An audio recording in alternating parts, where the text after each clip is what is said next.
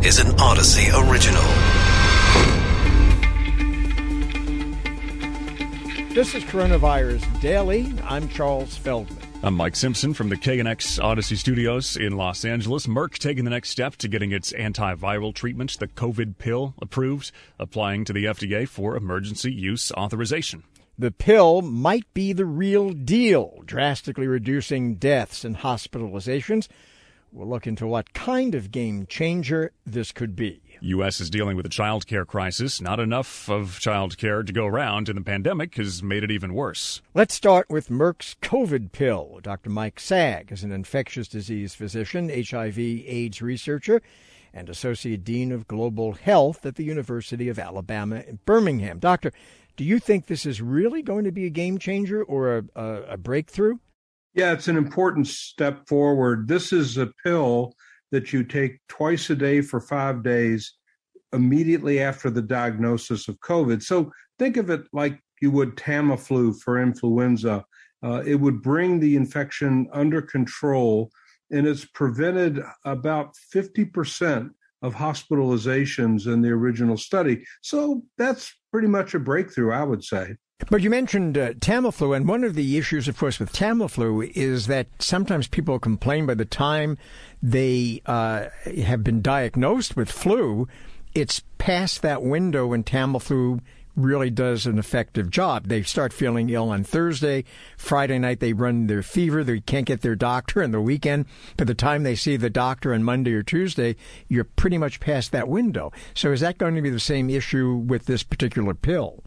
Yeah, I think so. It's a great point. So what it means is that we're especially going into this winter when flu and COVID could be coexisting, not necessarily in the same person, but in the same environment medically.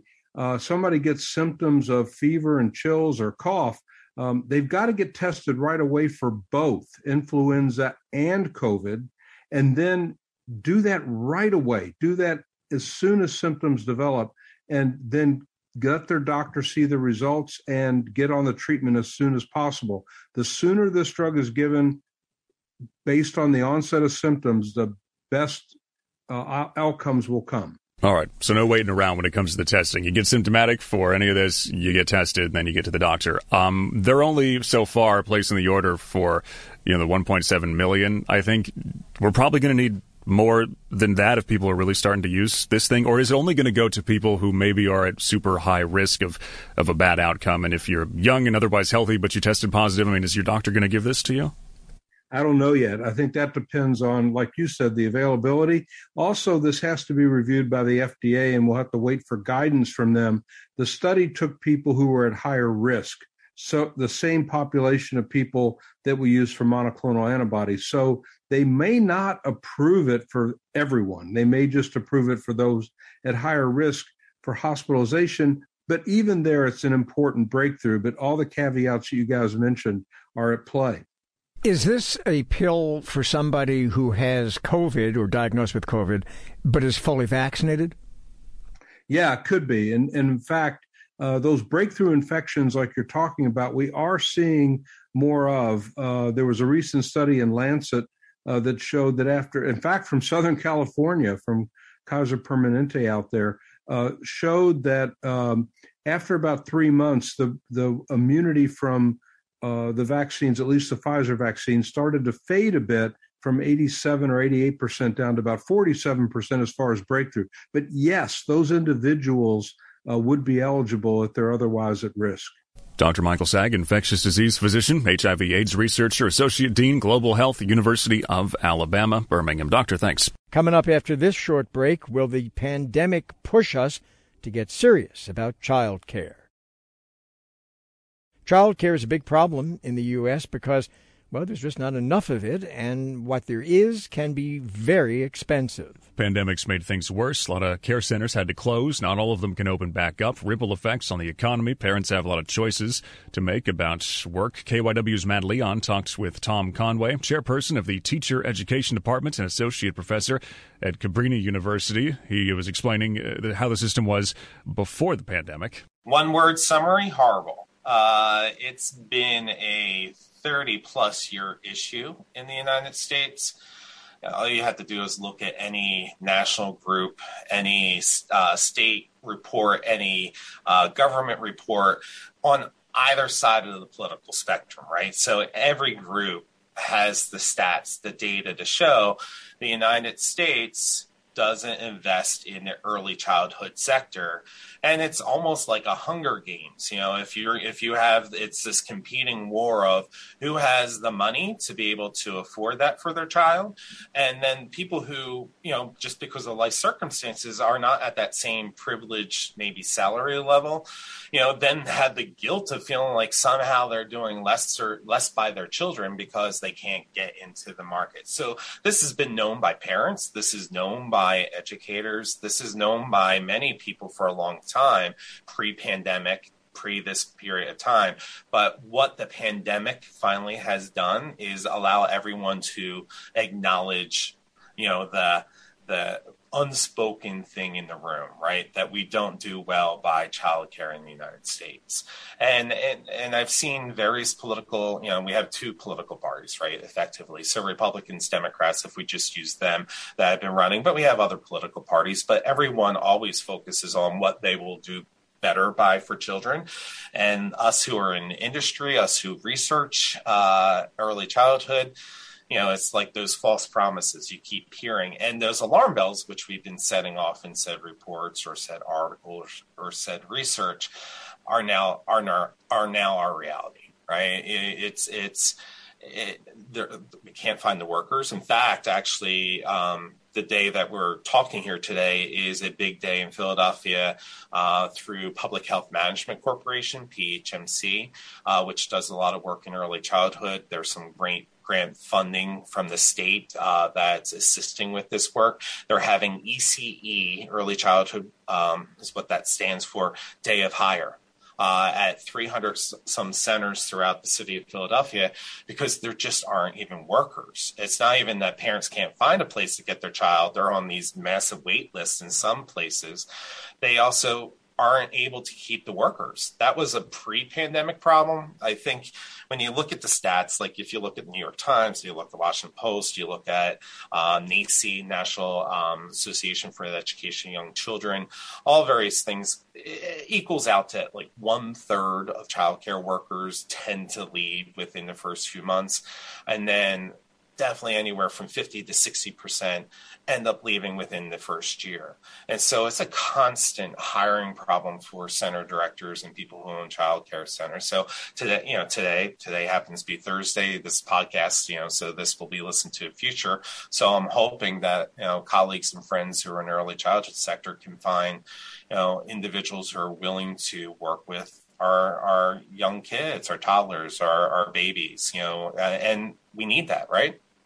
Because, what we also are hearing from the business sector that is not early childhood are, well, you need to come back to the office. And they're not lying to them. They're just like, I don't have childcare. I can't work in the office. I'll still work from home and try to figure out what I can do piecemeal with family members or others that might be able to watch, their 2-year-old while they go back for a meeting in the office downtown or wherever that might be, where they're working. So that was a long answer to your first question, to basically say it's been a problem, but what the pandemic, I think, in lots of parts of our industries, early childhood, education, fill in the blank, any industry, it's shown how we've piecemeal together Band-Aid problems over the decades and just become too polaristic on things that shouldn't really divide us.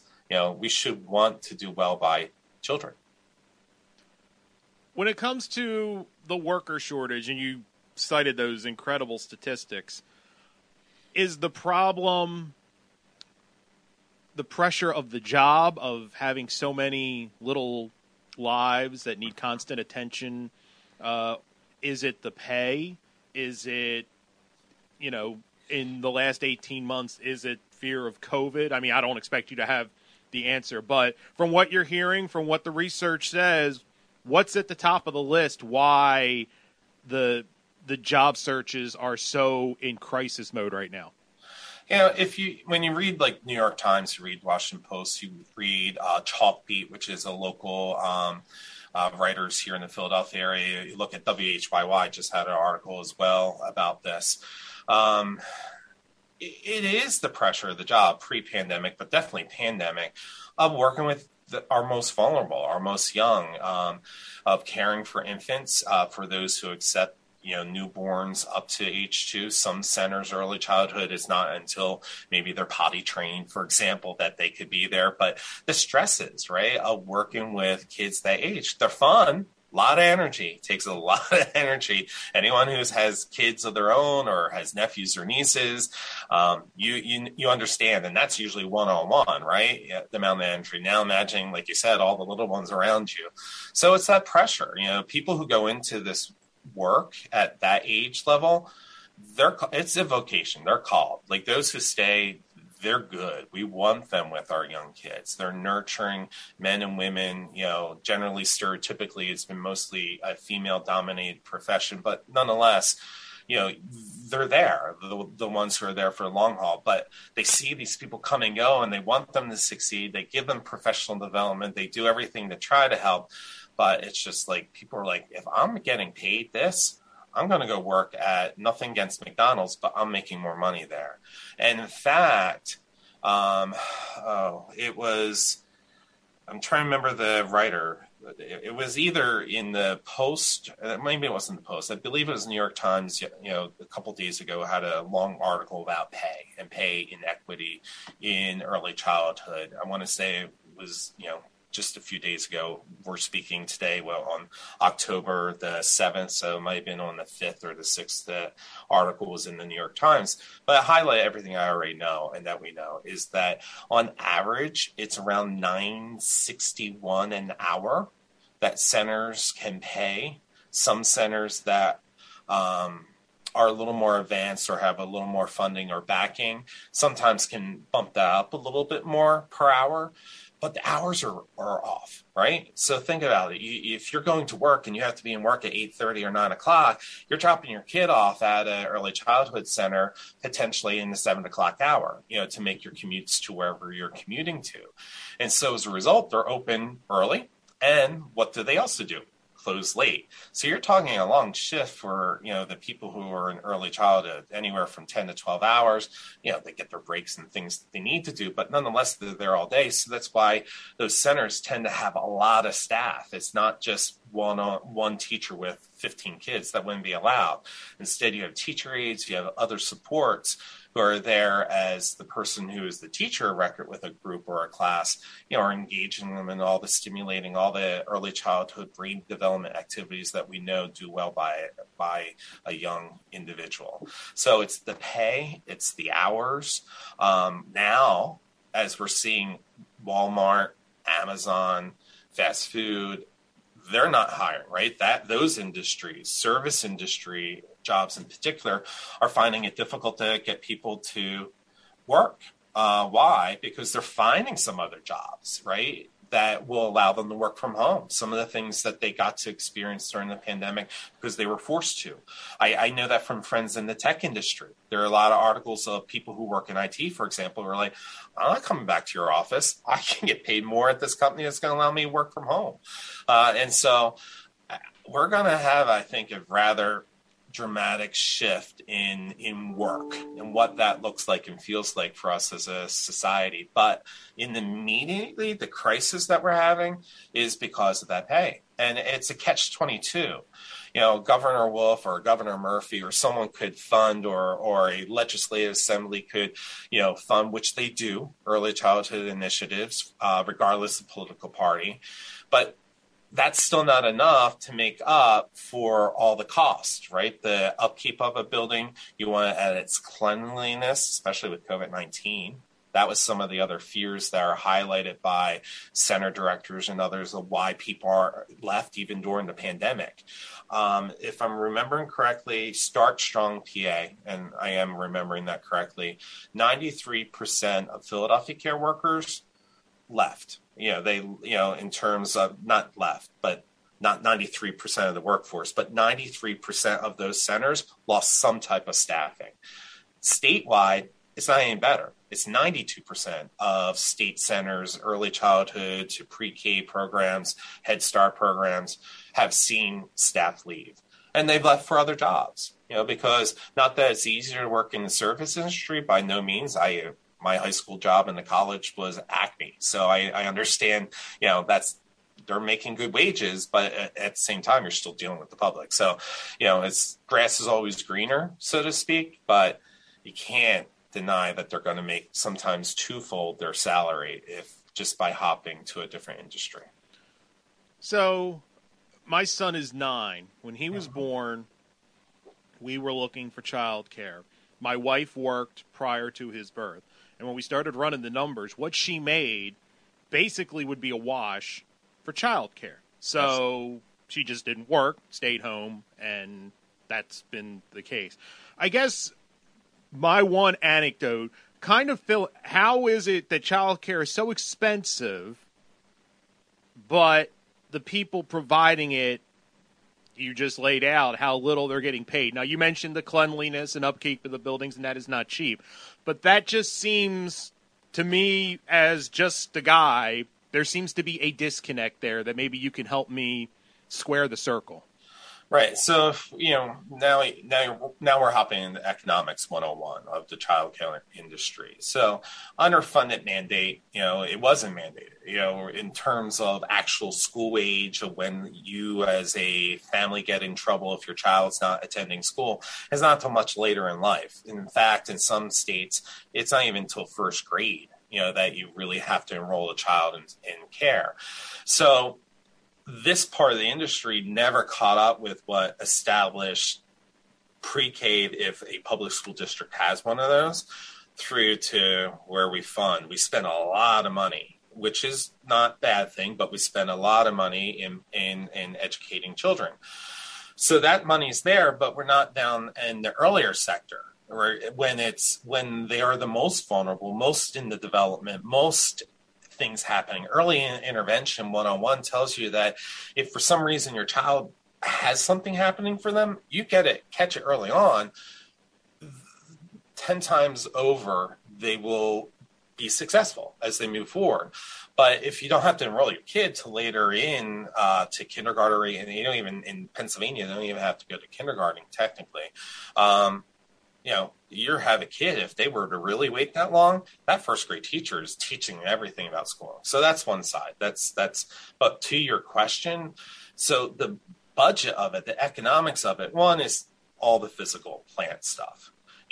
If you are birthed through to a certain age, you have cribs, you have all, kids can be messy, right? And so all the supplies that go into just the bodily functions of young ones, figuring out the layout of the centers, all the regulations from our Department of Health Services that then get layered on top that we want to be there. Obviously, a parent, that's not an easy decision for a mom and dad to send their toddler, your young kid, off to some stranger, right? And so you want those regulations. Those regulations cost money. Fire regulations, fire prevention, all the trainings when it comes to child abuse and the background checks and making sure that the people who are there are the ones that should be there. There are no certifications that are expected of this time frame. Instead, a high school diploma will get you into the field. If I was the center director, I want to find someone who has that nurturing background. In fact, I would love someone to have some early childhood perspective. And we have programs that can do that. There are childhood development associate degrees that typically are 9 credits in background, and then the rest is apprenticeship. So that is very popular to look for individuals who have that background, because at least that person has training, especially in development training. And so that costs money because you want to pay them some more. You need the teacher record, and there's only so many students allowed or children allowed to a teacher in that area. Regular public schools, we cram them in. It's like, okay, here's 25, here's 30 students per teacher. That would never, you can't do that, because then that kid's overlooked. So you have that, the top-rated programs have several staff members to almost a 2-to-1 ratio. And that's needed. Think of, I don't know how your kid was, but daddy, mommy, that constant attention. And sometimes it's necessary. Other times they just want the attention, that developmental stage that kids go through. So the cost of just the people alone to run it, and then the food and other things that happen. So it's not a cheap venture. And people who sometimes open centers think that they can do this and they want to do this. They get in, centers close very quickly, because the expense. If you don't own the property outright, Philadelphia, there are a lot of those centers that are out of people's homes. Why? Because at least they own that property, but then they have to get up to code, just like any business. So all the costs that go with that. So they're not hidden factors. Just go through anyone's books and you'll see where the monies are. And the only reason they're able to succeed is because of grants, because of government funding that they can apply for. But by then accepting that, they then have to make sure they're at a certain level. That's how, we've make people do things in society. Some directors, for example, with the vaccination mandates, some wonder, what will that do to the industry as well for workers? What if some workers don't want to do it? Are they going to lose those individuals?